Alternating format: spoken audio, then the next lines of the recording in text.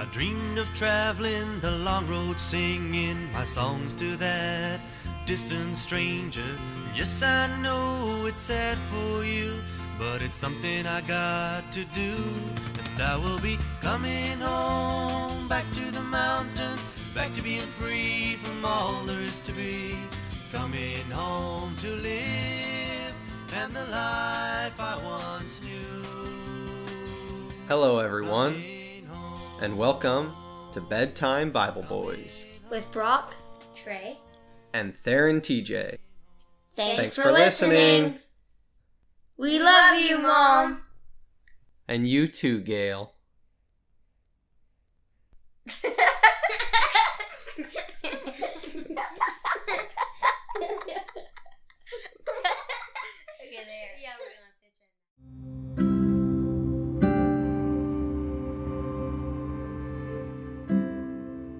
You know, we have to apologize. It has been difficult to find some consistency in our schedule lately. Rather, it's Brock having baseball games twice a week, plus maybe 2 football practices a week and a football game. And then Trey having 3 practices, Harper having a practice, and everything. It just feels like more nights than not, it is difficult. And because of that, which is totally okay, I'm glad we do activities and stay active, and that you guys stay involved. Use your bodies, it's fun. However, we probably may have to just start figuring out how to do these recordings in like 10 minutes max. We still are making sure that we are preserving time for the word of the Lord, you know. Besides our prayer and everything, but it is good. We are in the middle of 2 Kings chapter 8. In the previous chapter, it was actually really a fitting chapter because it was really funny. I start off the last episode talking about how I was sick and I was needing an answer from the Lord. In the end, we stopped with the lesson that, remember, the king, or the would-be king, took matters into his own hands by killing his master and becoming king, like Elisha said would happen. I was telling you guys that the takeaway is to be patient and wait on the Lord. Wait on good things to come in their time, in their season. And it's funny that I would end with that, and I would start that same message talking about this frustration of wanting to be healthy now. Right? The Spirit reveals the Word to us, and I just think it's interesting, and the lesson for me was just wait on the Lord. Be patient. Wait on the Lord. Trust Him. This is not the end. This is just a little phase. And there will be a season of great health coming. You know, just wait. Don't go chasing after sin to make you feel better.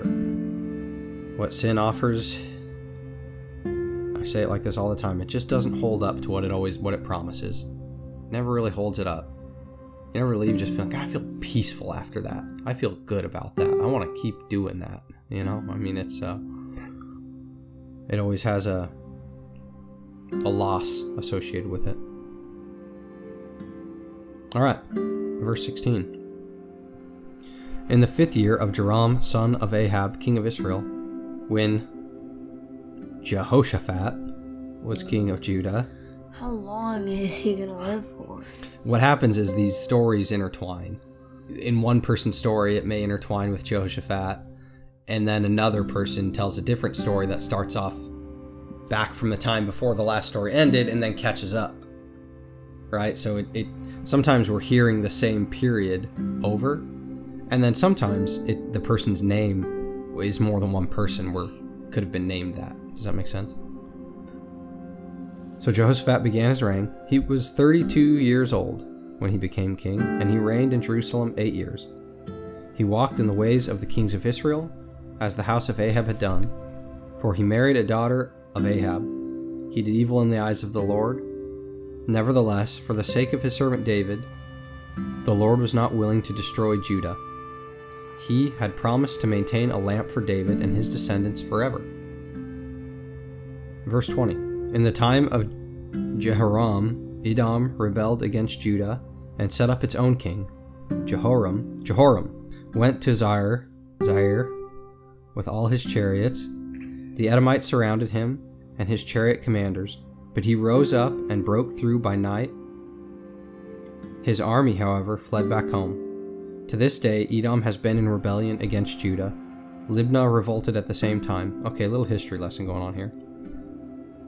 And here we go. Remember, we are in the book of Kings.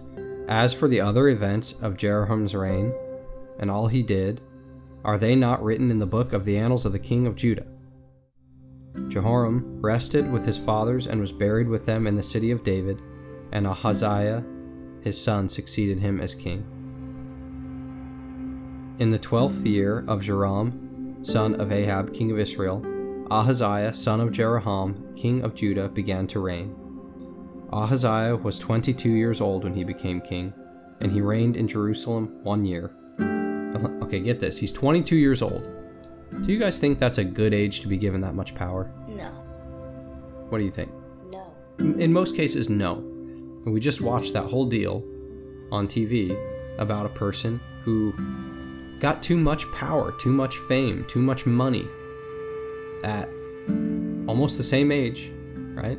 When you have a lot of resources before you're mature enough to know exactly what to do with them, and you're still susceptible to some of the just poor decisions that you make in your youth, it's like all of a sudden a poor decision that you might make if you were a poor person, maybe you spend a night in jail over that decision.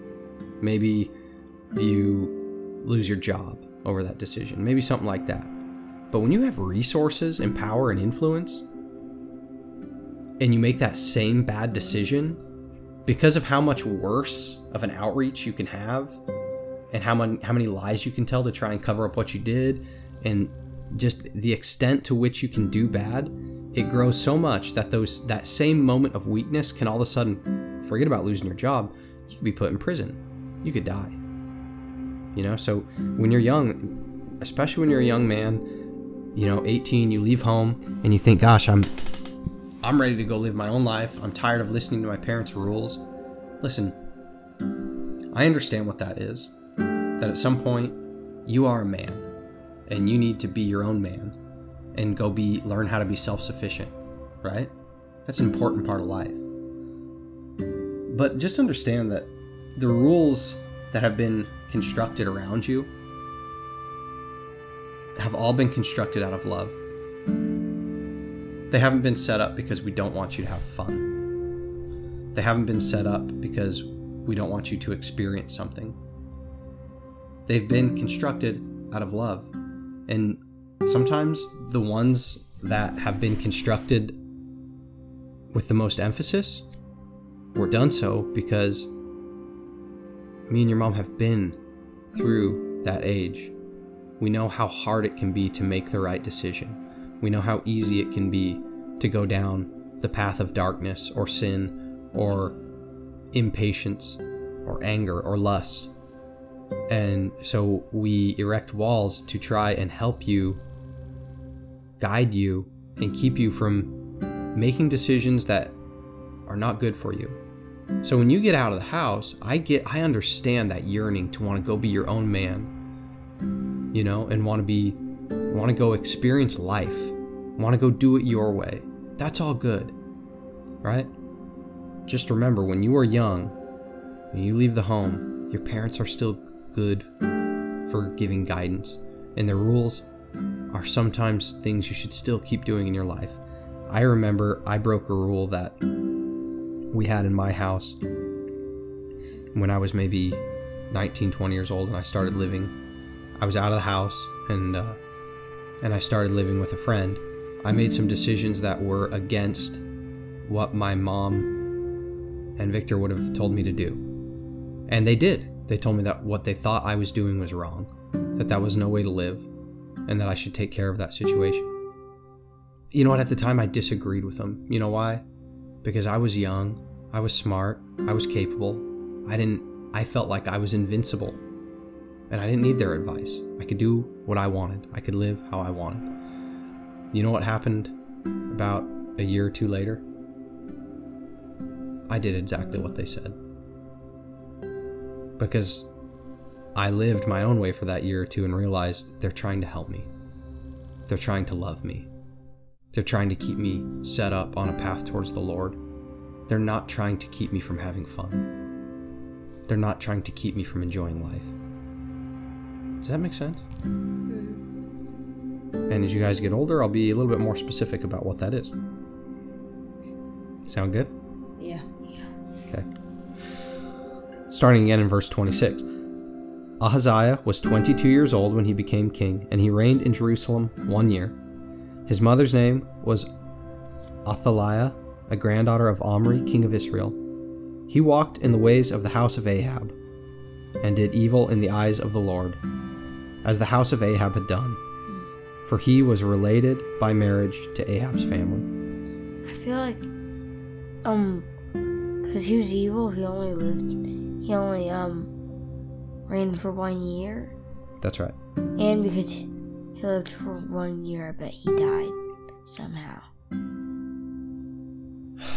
He may have. It doesn't really say in this sense, does it? But I don't really know. I just think, maybe Elisha said something about that something bad will happen and he will die. Well, let's just see. In verse 28, it says, Ahaziah went with Joram, son of Ahab, to war against Hazael, king of Aram, at Ramoth Gilead. The Arameans wounded Joram, so King Joram returned to Jezreel to recover from the wounds of the Arameans had inflicted on him at Ramoth in his battle with Hazael, king of Aram. Then Ahaziah, son of Jehoram, king of Judah, went down to Jezreel to see Joram, son of Ahab, because he had been wounded.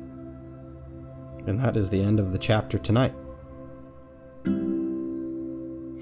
We'll pick it back up in chapter 9 tomorrow. It's kind of a suspect place to leave it. It kind of leaves we want to know what happens next, right?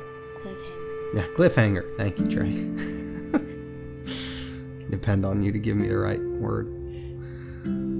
So we'll leave you with a cliffhanger tonight.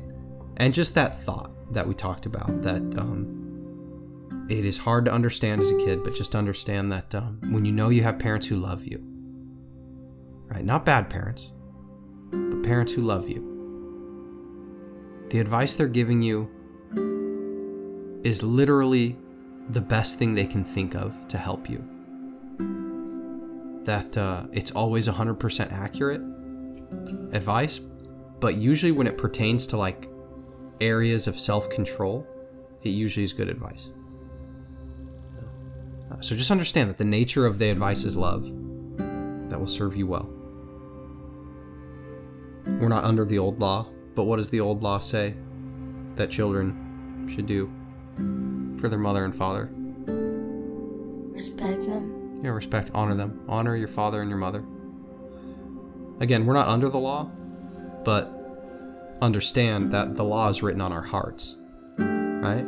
Not being under it means that we're not subject to the penalty if we violate the law, but that when we've called on Christ to be our Lord and the Spirit comes and lives inside of us, there's a transition that happens in our hearts where His laws become really alive on our hearts, and so that we should feel a continual push to want to honor our mother and our father with the way we live and the decisions we make.